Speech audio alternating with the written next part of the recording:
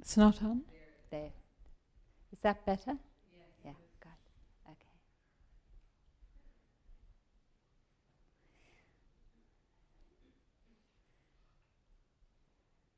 So it is really lovely to be here and just walking into the room and walking in with all your energies.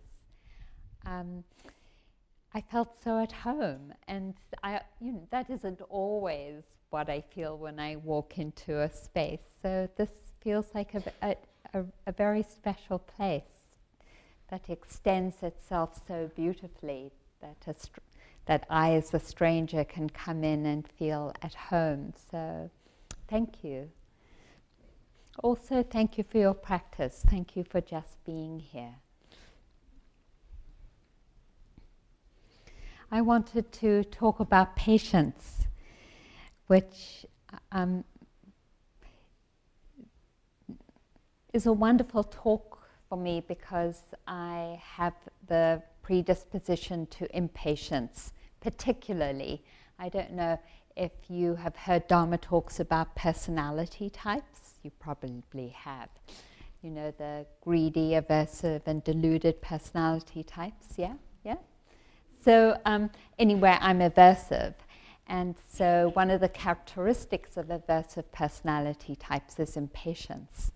So it's a wonderful practice for me, and also a wonderful practice contemplating it and preparing for it, so that hopefully it continues to support and awaken my own patience. It's such a beautiful quality, part of the paramis, the perfections. It is said that when the Gautama, many lifetimes previous to his lifetime as the Gautama who awakened as the Buddha, came across another Buddha, he was so inspired by the beautiful qualities of this being that he knelt in front of that Buddha, whose name I've forgotten, and said, I dedicate myself to becoming a Buddha. And in that dedication, he saw the qualities that needed to be perfected in order to become a Buddha. Patience was one of those qualities. And it's beautiful just to contemplate that it was said in the Visuddhimagga, the commentaries of the Buddhist teachings, that it took uncountable eons in order for the Buddha to perfect the qualities of the paramis, of generosity, of ethical living, of renunciation, of truthfulness, of wisdom, of patience, of energy, of loving kindness, of equanimity.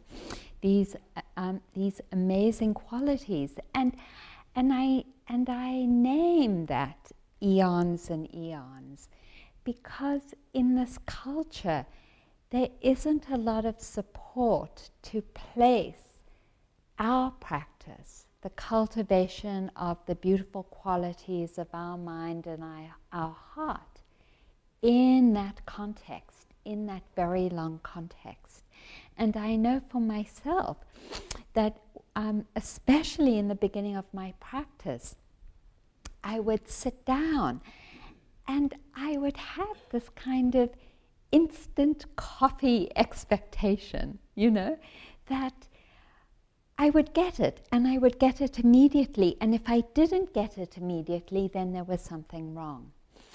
And my first teacher was Ruth Denison, who was empowered to teach by Uberkin, the same teacher who empowered Goenka to teach. So I come from that lineage. And I had a profound opening early on in my meditation practice, which was both a great blessing and an incredible challenge, because I hadn't developed the perfections and I hadn't developed patience. I had this driving urge, this triple A goal-oriented urge to recreate the experience. And every sitting, year after year after year, was this battle.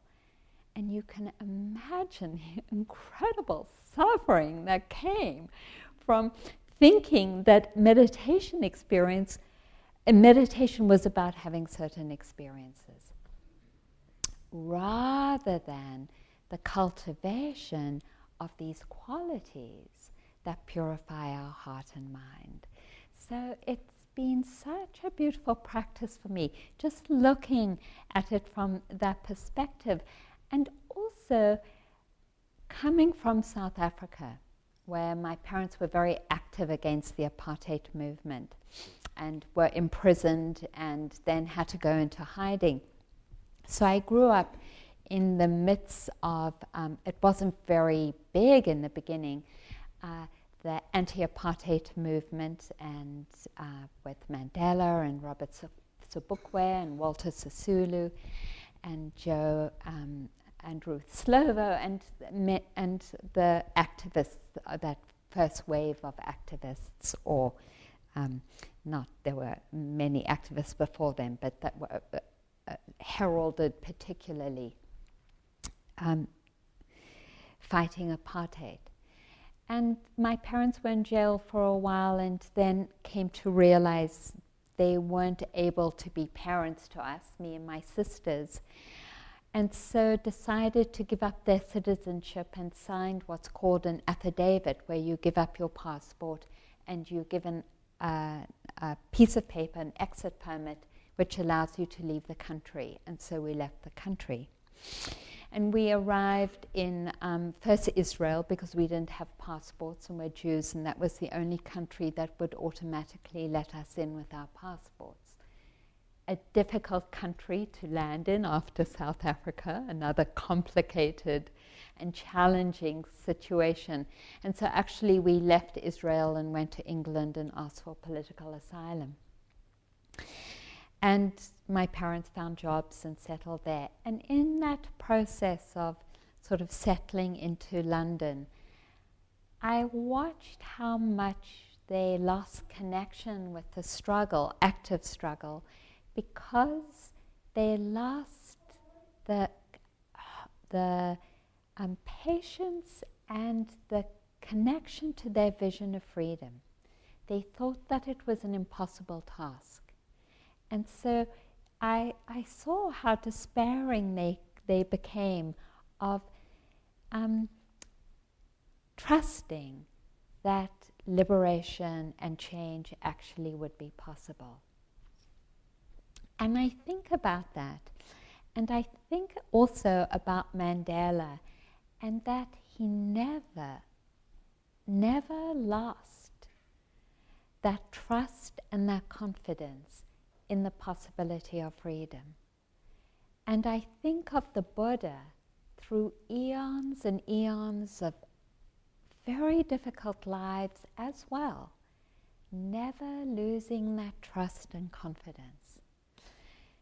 Patience is that capacity to stay connected to our vision and our longing for freedom, because it allows for the difficulties and imperfections that actually happen in our lives without becoming reactive or despairing or hopeless in holding those challenges and difficulties. And often when there are Dharma talks, particular people are held up as inspiration apart from the Buddha. And I wanted to name more than just one or two, because we are part of a lineage. And I feel so grateful to this lineage. We're part of a lineage of communities that have been profoundly patient and that have sustained that vision of freedom and liberation, of kindness and love and generosity through profound difficulties. So I want to honor in this lineage Oscar Romero, who maybe many of you knew, who was the Archbishop in El Salvador, who challenged the structures of the church and the junta and really aligned himself with the liberation movement there and was murdered and knew he was going to be murdered. And in knowing it, never ever lost hope, but held that understanding that actually these qualities that we're talking about go beyond life and death. Winona LaDuke, who is still living and who is the environmental indigenous activist, John Trudell, whose wife and children and mother-in-law were murdered by the FBI as he organized the very early part of AIM and the occupation of Alcatraz, and who says, no matter what they ever do to us, we must always act for love. Love for our people and love for the earth. We must not react out of hatred against those who have no sense. Mother Jones, the Catholic labor activist, Vandana Shiva, Baynard Ruskin, the Quaker queer activist, May Read Maguire, who was a woman who was walking down the road during the worst of the conflict in Ireland, and the police were chasing what they thought was an IRA activist, and the IRA activist, or whoever he was, lost control of the car, and the car killed her children and nieces. And she never lost hope as well and went on to become an incredible activist, organizing women to demonstrate for peace, crossing both Catholic and Protestant areas of Ireland. And Rigberta Menchú, the Mayan indigenous activist in Guatemala, whose family was also arrested and tortured and who organized resistance to military oppression. So we have a community of activists surrounding us who also call us to that incredible commitment. And I think about it particularly because, as I had said early on in this evening, I've moved from Northampton here to Oakland, and I had previously to this move been in a number of monasteries in England and France and Australia, and had put my stuff in storage. And so I moved the stuff that had been in storage here and was very excited because I hadn't actually lived with my art or my bed or my clothes for many, many years, being in the monasteries, and found that everything was moldy.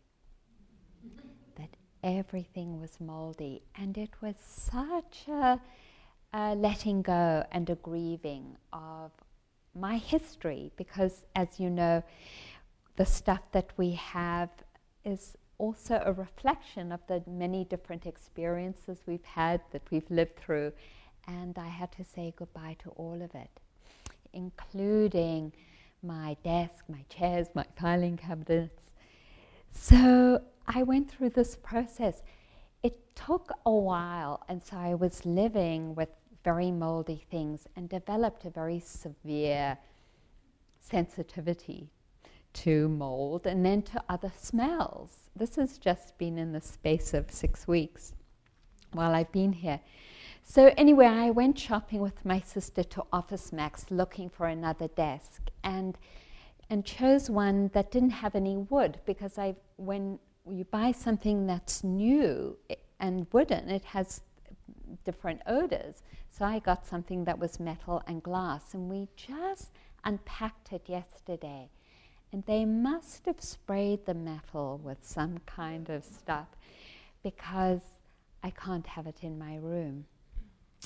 Meanwhile, I've also really hurt my back carrying up the chair. And I noticed this morning while I was meditating this contraction of the mind, and just into that sort of hopelessness, of like, this is just too much, And it was so beautiful to catch it and to know that the energies of feeling overwhelmed or despairing or hopeless or feeling aversive are not energies that bring healing, are not energies that open the heart, and that the kinds of commitment we have to come here and to watch our breath, or to come back to ourselves if we're driving the car and notice that we're sitting, or to come back to ourselves and standing,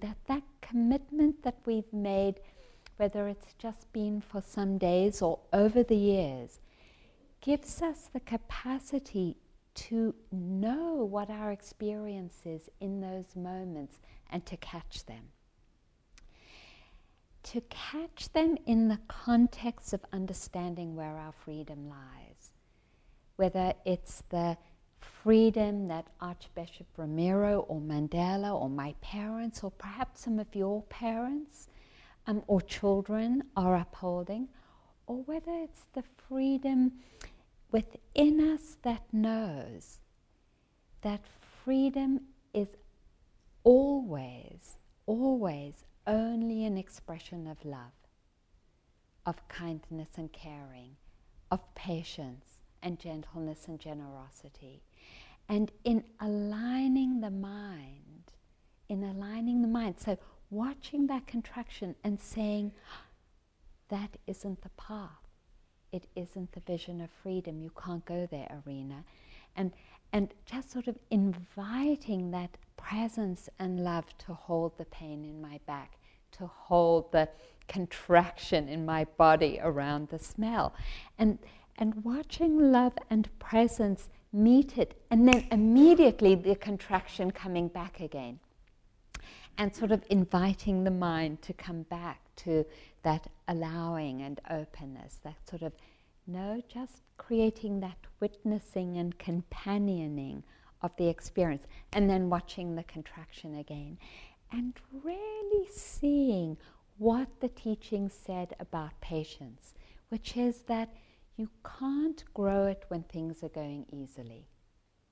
That patience actually only happens when we're being really challenged, And I was like, oh, I know what I'm going to talk about tonight. I'm going to talk about patience, because it took that enduring commitment to the vision to keep holding the contraction, not believing the storyline around it, and bringing love and mindfulness back to meet the experience.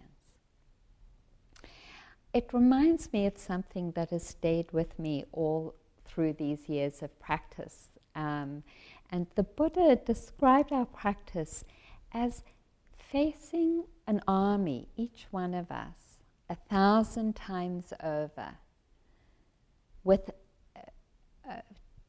facing that army 1,000 times over, numbered of 1,000 people in that army that we were facing, so that we battle this army 1,000 times over with, let's see, we face an army of 1,000 times over. That's what the practice is like.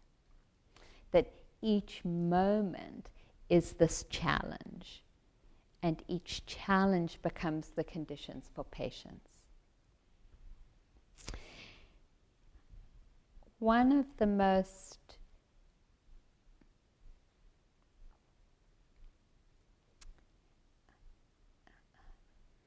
incredible grounds for me in understanding what my practice is about and how the cultivation of the paramis and patience fits in is the understanding that karma and the dynamics of karma mean every moment we actually let go of believing a negative energy, we are creating the grounds of our liberation.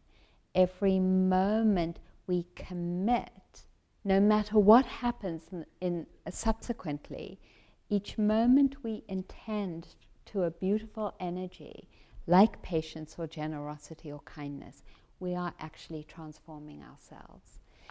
I don't know if any of you have studied the Abhidharma. It's the part of the Buddha's teaching where it said that Sariputra, inspired by the Buddha, was able to analyze each moment of consciousness. It said that in a second we have 1,000 moments of consciousness, that it is happening incredibly quickly. And so you can just imagine the capacity of the Buddha's mind or Sariputra's mind to see into each moment of consciousness. And in each moment of consciousness, there are a combination of 52 mental qualities of the mind. The first 7 are always there, and that is the contact, the capacity of, for example, the eyes to see a form, and along with contact is perception, the capacity to see or to understand the particular marks or qualities of that form, which memory is included in so that we understand what it is, that a chair is a chair. So some sorts of things like that. Feeling, pleasant, unpleasant, or neutral is one of those. And then he said there were 14 unwholesome energies. Greed, hatred, fear, aversion, desire, sloth, torpor, anxiety, restlessness, doubt, a lack of shame at doing something wrong, probably what those young teenage boys experienced when they were, you've probably all heard on the news, raping that young girl at Richmond High School, a lack of remorse at doing wrong. These 14 qualities all come from three negative energies. All the negative energies that we experience come from 3 roots. They come from ignorance or delusion, wrong view, and restlessness. The Buddha describes ignorance as not seeing things as they truly are, or not seeing where our suffering is and where the ending of suffering is. And I find it so liberating to understand that any of those negative energies are rooted in wrong view, in not seeing the situation clearly as it is. So, for example, when someone is stamping through my house and slamming the door in the middle of the night because they're coming in late, and I watch this irritation arise, and it's like, why can't they be quiet? It's just something as simple as that. It's amazing to reflect on that thought is rooted in not seeing things as they really are. And that because it isn't, I am creating suffering for myself and the world around me. The other side of it is that the energies of the paramis, the energies of patience, only bring liberation, well-being, and the transformation of the heart and mind. So that when we're in situations that are difficult, and we reflect on the vision of liberation, of healing, in facing difficulties, we have this choice of, do I perpetuate my suffering through the negative reactions? Or can I choose, because I know I'm not seeing it correctly, and what tells me I'm not seeing it correctly is because I'm experiencing the negative qualities of mind, can I choose to let them go in order to see things as they truly are, in order to see things as with a kind heart, a loving heart, or a generous heart. So so that's this capacity that the Buddha invited us to, this capacity to see according to our reactions, according to what we describe as the emotions coming in. Are we seeing things correctly and truly or not? And if they're true, then it automatically means there are the beautiful qualities of mind. So when I'm thinking something like this guy stomping through my house late at night, and there isn't kindness, I know it's not true. If it isn't true, there isn't patience there.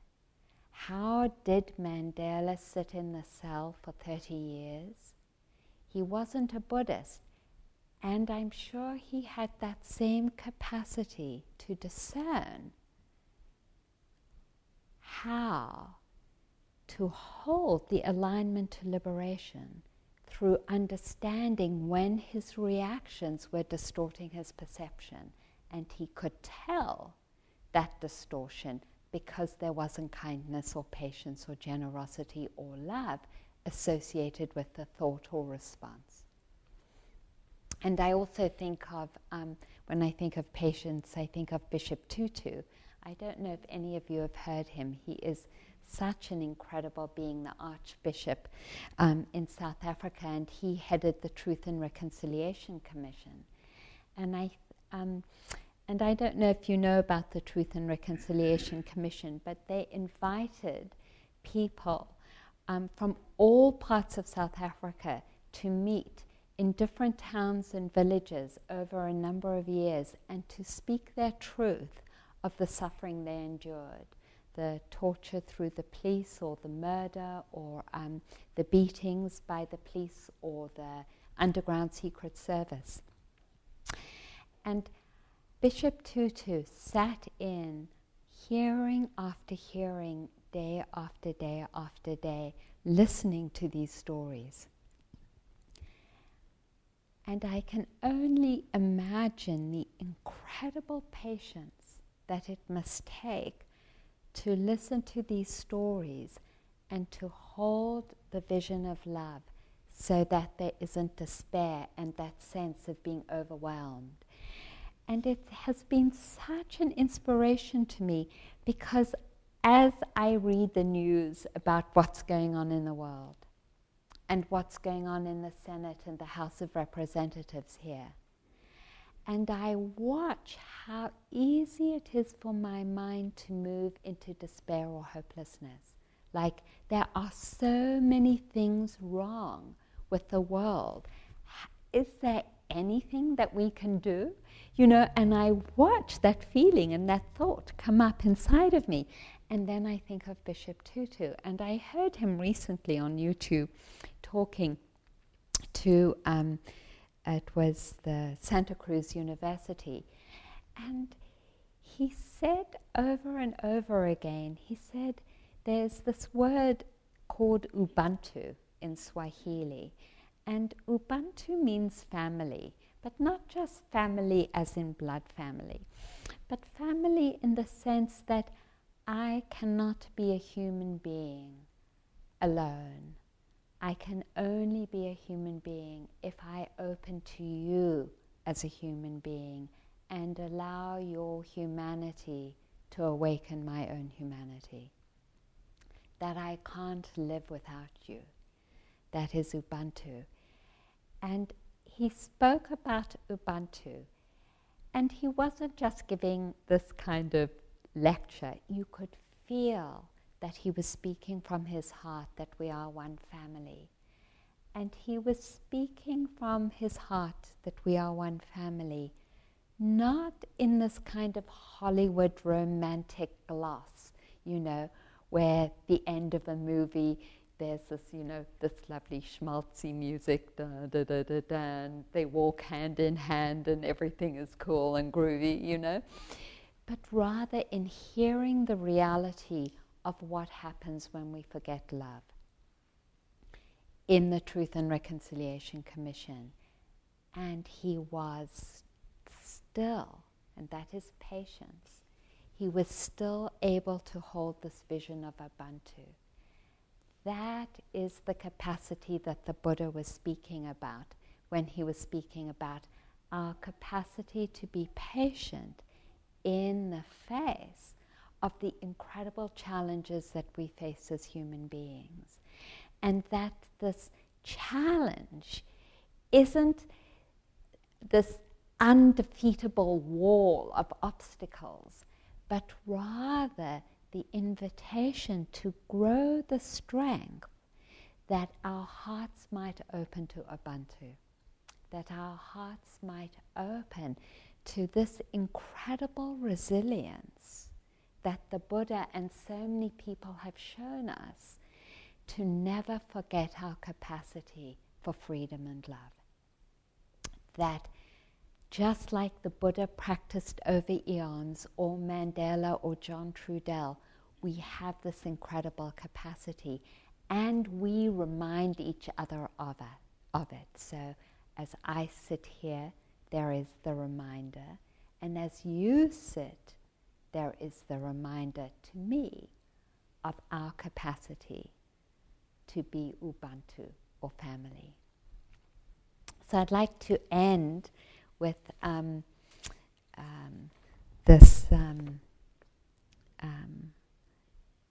story by Harold Schulweis called Playing with Three Strings. We have seen Yitzhak Perlman, who walks the stage with braces on both legs, on two crutches. He takes his seat, unhinges the clasps of his legs, tucking one leg back and extending the other, laying down his crutches, placing the violin under his chin. On one occasion, one of his violin strings broke. The audience grew silent, but the violinist did not leave the stage. He signaled the maestro, and the orchestra began its part. The violinist played with power and intensity on only three strings. With three strings, he modulated, changed, and recomposed the piece in his head. He retuned the strings to get different sounds, tuned then upward and downward. The audience screamed delight, applauded their appreciation, asked later how he had accomplished this feat. The violinist answered, "It is my task to make music with what remains." A legacy mightier than a concert. Make music with what remains. Complete the song left for us to sing. Play it out with heart, soul, and might, with all remaining strength within us.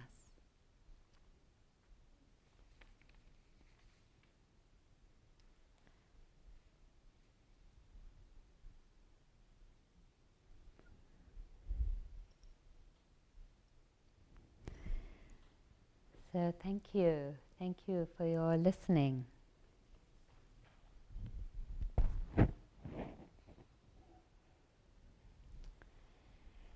So this is a time for discussion, for sharing your own experiences of patience and the cultivation of patience, or if you have any questions, further questions.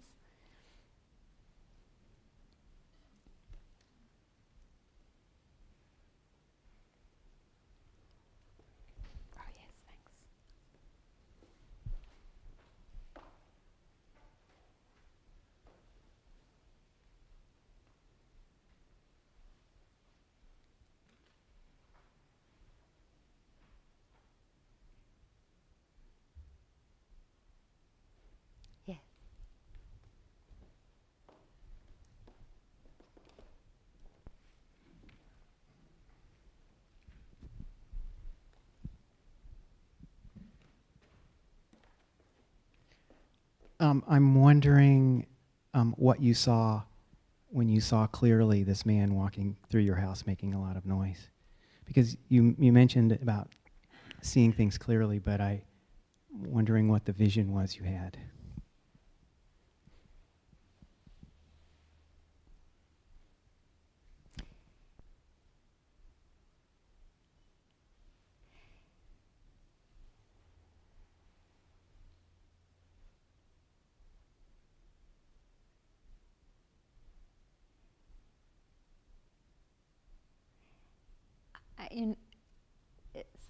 when I think about 30 years of practice and,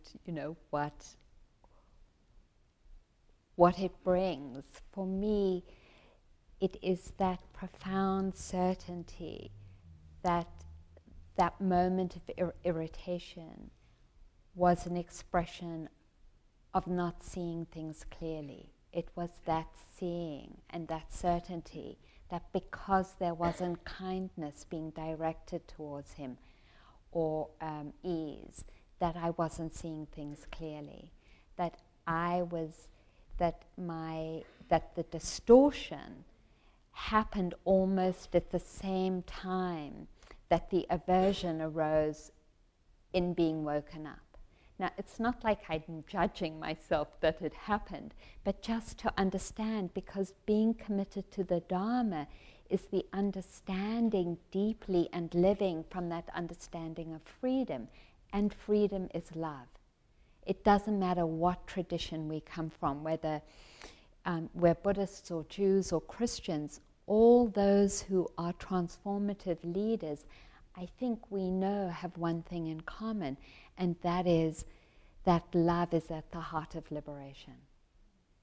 That love is at the heart of liberation. And so that when Mandela came out of jail, he said, I don't have time for revenge, because you can't build liberation on anything but love. And so that's looking at on the grand scale. On the minute scale, it's each one of us having that commitment when we see the negative storylines, even when it feels totally justified. Like he's woken me up again, banging in through the house. And it feels so justified. And that feeling of wanting to get out of bed and open the door and, scream.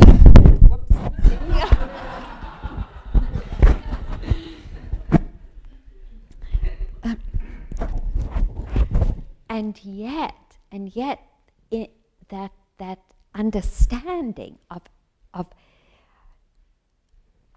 in seeing the irritation, that I'm not actually seeing it right. I'm not, because there isn't caring there. And that's what sort of helps me to step back and say, oh, well then how can I understand it?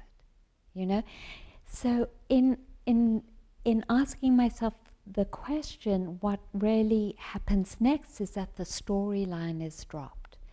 And you all, those of you who have sat for a while, know that it is the storyline that fuels suffering. Whenever we're in suffering, it's because we believe the storyline. And if we can drop the storyline, there's the capacity then to meet what's happening in a totally new way, which is with presence and kindness. And so Kalu Rinpoche, the very famous Tibetan teacher, said, when he visited us here in the United States, particularly, he said, we're living in the world of thoughts, and it is our thoughts that are imprisoning us. And it was such a beautiful reflection of the reality of our minds, that we do live in the world of thoughts. I had a friend who came back from a 3-month retreat, and I asked her after she came back, well, so what, how was it? Was the 3-month retreat at Insight Meditation Society in Barre, Massachusetts? And she said, I saw my mind was like a garbage heap. It was just one negative thing after the other. And that is often how our minds are, isn't it?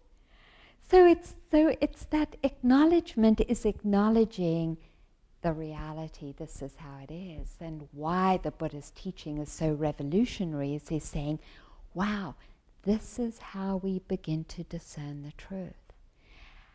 When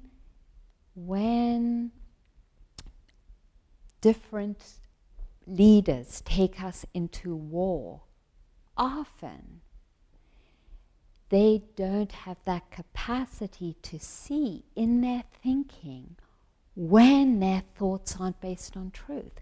And how do they not discern it? It's because they don't have that guideline. And we do. And that's the difference, is that we have the guideline. Is it kind? And so when the Dalai Lama, at a meeting amongst Buddhist teachers a number of years ago, where there was a lot of erudite different teachers talking about different aspects of the Buddha, gave a sort of talk at the end of the meeting. He said, I don't care about the Eightfold Path. I don't care if you call yourself Buddhists. I really care if you are teaching kindness. He was really saying the same thing. Is it kind? If it's kind, it's the grounds for truth and the conditions for truth. And so that gives us the foothold to begin to challenge ourselves. Does that mean we're easily able to renounce? No, it doesn't. Do we continue to have the same negative tapes come up around particular situations or people? Yes, we do. And at least we mark it and we say, I know I'm caught. And I know it's not the truth, even though I'm still caught. And just saying that aligns our mind to a different path. I know I have work to do on this, and I'm still caught. Fine. I know there's a little part, 10%, that's helping me not believe 100% the story about how totally irresponsible he is coming in through the, I mean, that's a small example. They're bigger ones. Great, thank you. That was good.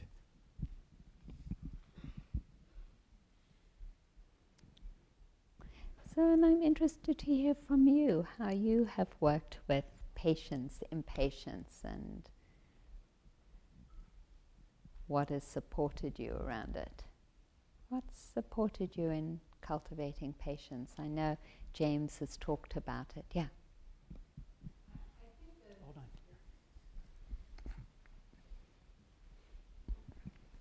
I'm really right in the middle of working with this. It's so timely that you gave this talk tonight. I really appreciate it. I think for me what's hard is because aversion arises so quickly and impatience or anger arises so quickly, I don't have the chance to see that it's not kindness. I mean, it's just so fast. And so it takes really careful noting of the physical sensations that I now can recognize as the precursors to that instant anger coming out. So it's really paying attention to those. And I think also, for me, I'm finding the little tiny annoyances are where I can do the work. Because I can feel something that's really stupid to be annoyed about. I can feel that. Oh, well, why am I annoyed about that? And I can sort of, so I get a sense of what's, what it's like when it's bigger. And I can deal with it when it's small. So I think that's where right now I'm learning to, I don't know. I'm learning to see, oh, well, this isn't kind, like you're saying. Oh, this isn't kind. And it's so small that it, I can see it. It's not already too late. Right, that's beautiful. Thank you. I think I heard, were you working with Shantideva at some point? The way of the Bodhisattva? Because he says, the wonderful Tibetan teacher, he says the way we grow patience is by working on forbearance with the little things and by becoming used to working with the small things, we grow our capacity to work with the large things. And you just mentioned a friend of yours who has died recently, and I have a friend who has a tumor that's growing in her liver, and she doesn't have a spiritual practice. And I really see how blessed we are having a spiritual practice, because we don't know when each one of us is going to get a diagnosis, like what's his name?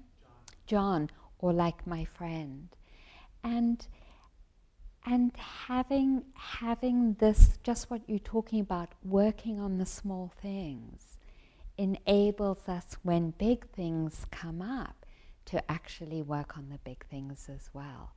And it's sort of just such an incredible blessing to be here, and even just to even be in a discussion, because she was an activist and did a lot of really wonderful work in the outside world, but didn't and doesn't have the kind of capacity, has the capacity but not the training that we're doing to help her. So she's sort of on a crash course of how do I hold the discomfort and the waiting in the hospital, and that patience in the face of so many obstacles, both in the body and then outside of the body. And in that, how do I find love? And how do I find love enough to entrust into it and to know that it will carry me beyond my body? That's really the inspiration of the great revolutionary leaders, and us too, because there's something inside of us already saying, I'm going to die, and I need to find that path that allows me to face that final challenge with this open-hearted patience and kindness that will allow all the obstacles of the dying process to happen in an open heart. And so it's just such an incredible blessing as a community like this for us to talk about it beforehand and contemplate it beforehand, so that we have more resources. Yeah, thank you. Yes, it's the mic.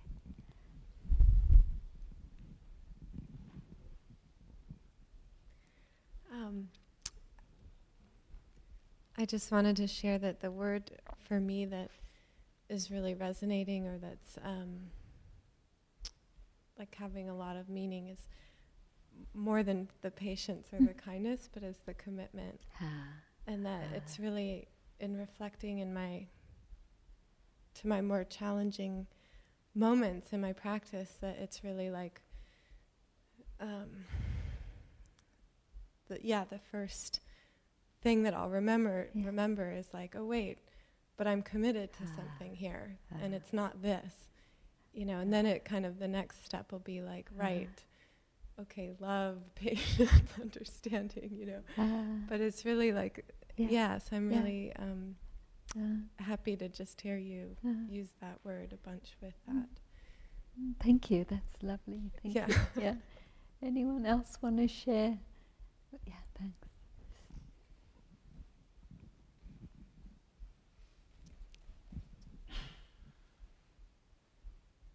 When I'm able on any given day to find a quiet space inside my own head at some point during meditation, and then let that carry through the day, there becomes sort of a quicker fleeting awareness of little things as they keep cropping up. And one of the things that's been cropping up more lately, just whacked me on the head a week ago, I guess, is little bits of aversion stuff. And I haven't studied personality types, but just to go, oh, wow, that was a little bit of aversion. Oh, and that was too, and that was too. It's like, I haven't quite gotten able to count 1,000 times a second, but they happen pretty often. like I may be close to 1,000 times a minute sometimes. And one of the things that I just loved that Jon Kabat-Zinn said one time is the Buddha, when he came close to the end of his life, was asked to summarize his teaching, and he said, "Nothing is to be clung to as I, me, or mine." And when I've been able to connect with that quiet spot during the day and let it sort of flow through the day, those little aversions, for instance, and other things too, pop up, and I go, oh, that's not me. Let's not cling to that. That's not mine. That's just one of those things that's passing through. Just as the kindnesses that flit just as fast sometimes. Those aren't I, me, or mine either, but those are maybe things that are more beneficial to work on cultivating and saying, oh, let's nurture that. Let's try and make that moment last 2 moments.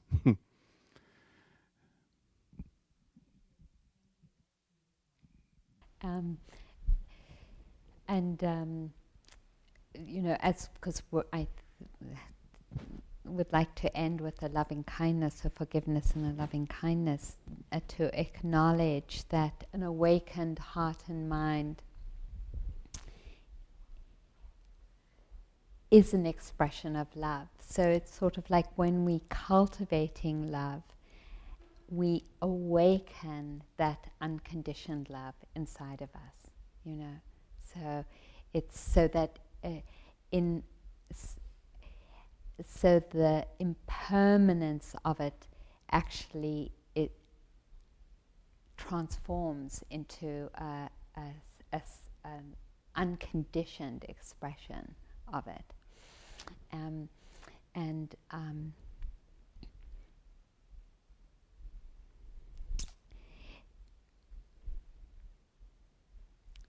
Just to say it another way, when we intend, as we're about to intend or align our minds to love, we're aligning to a space and a reality of love that is kind of underneath the impermanence, that is always there.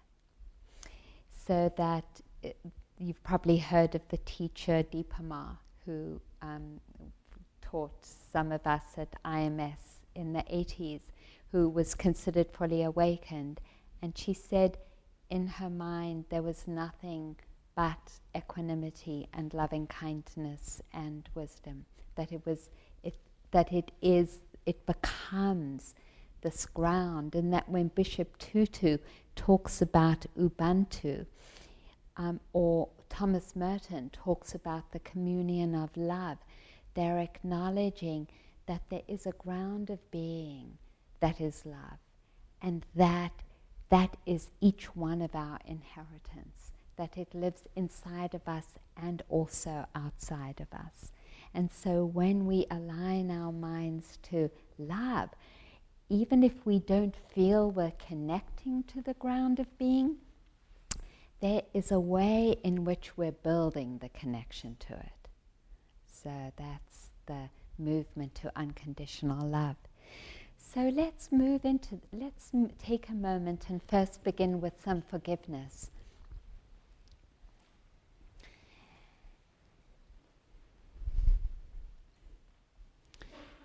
And the Buddha said that no matter what we have thought or what we are thinking in this moment, no matter what we have done or are doing in this moment, no matter what we have felt or are feeling in this moment, we are always deserving of loving kindness.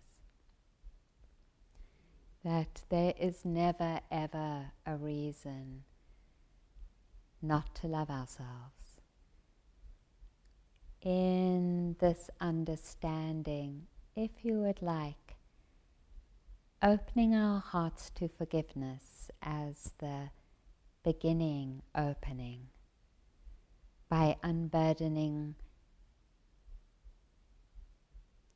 the space from judgment and blame.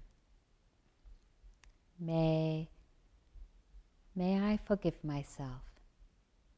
May I allow myself to be a student of life and still to be learning. May I forgive myself. May I allow myself to be imperfect and to make mistakes, the same ones over and over again, even bad ones. May I forgive myself.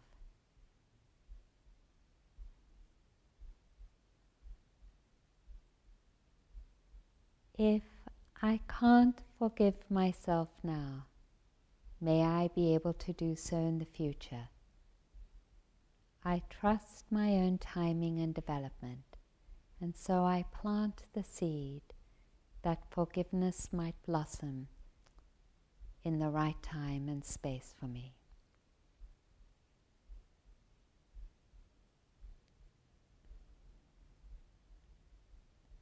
And just taking someone who, not a big thing, just a little thing where you have noticed your heart shutting down in judgment or blame towards someone. And seeing if for a moment you can let go of these energies.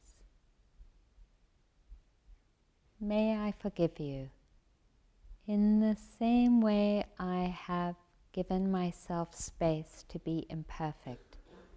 May I allow you to be imperfect too. Maybe imperfect in different ways.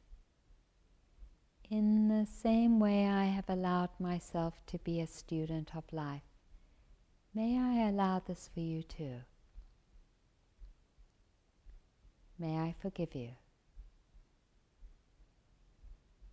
And if I don't feel forgiveness now, no problem. I plant the seed that I might be able to forgive you in the future.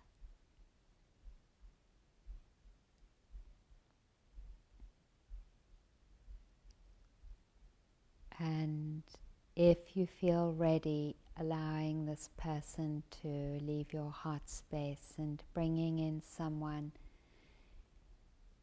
that you would like them to forgive you. Something you've said or done to someone, again a little thing rather than a big thing, and you know they've had a hard time.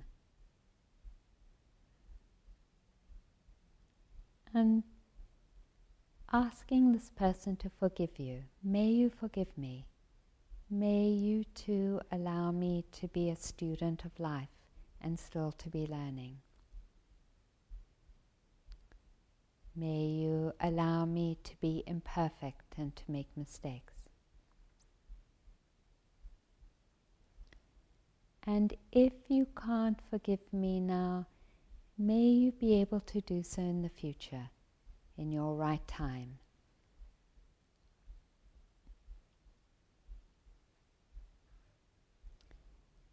Allowing this being to leave your heart and coming back to yourself, this beautiful being we call me.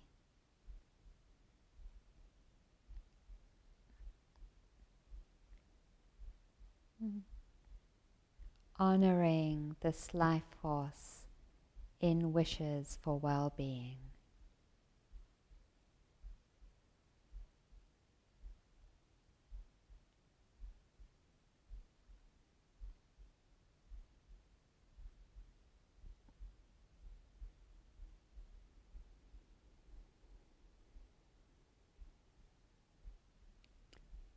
If you would like, including everyone here, dear Sangha friends, may you have well-being as I have wished myself well-being. May you have well-being.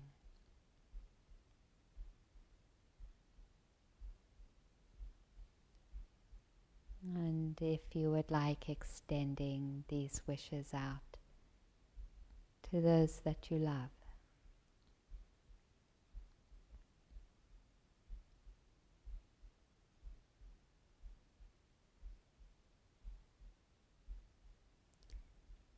And to all beings everywhere.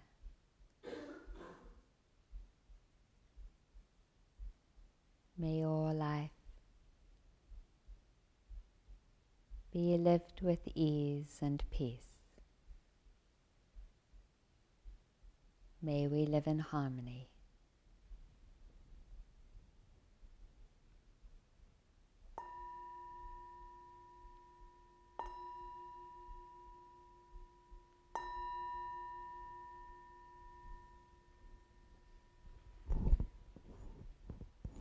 Thank you. Thank you, everyone.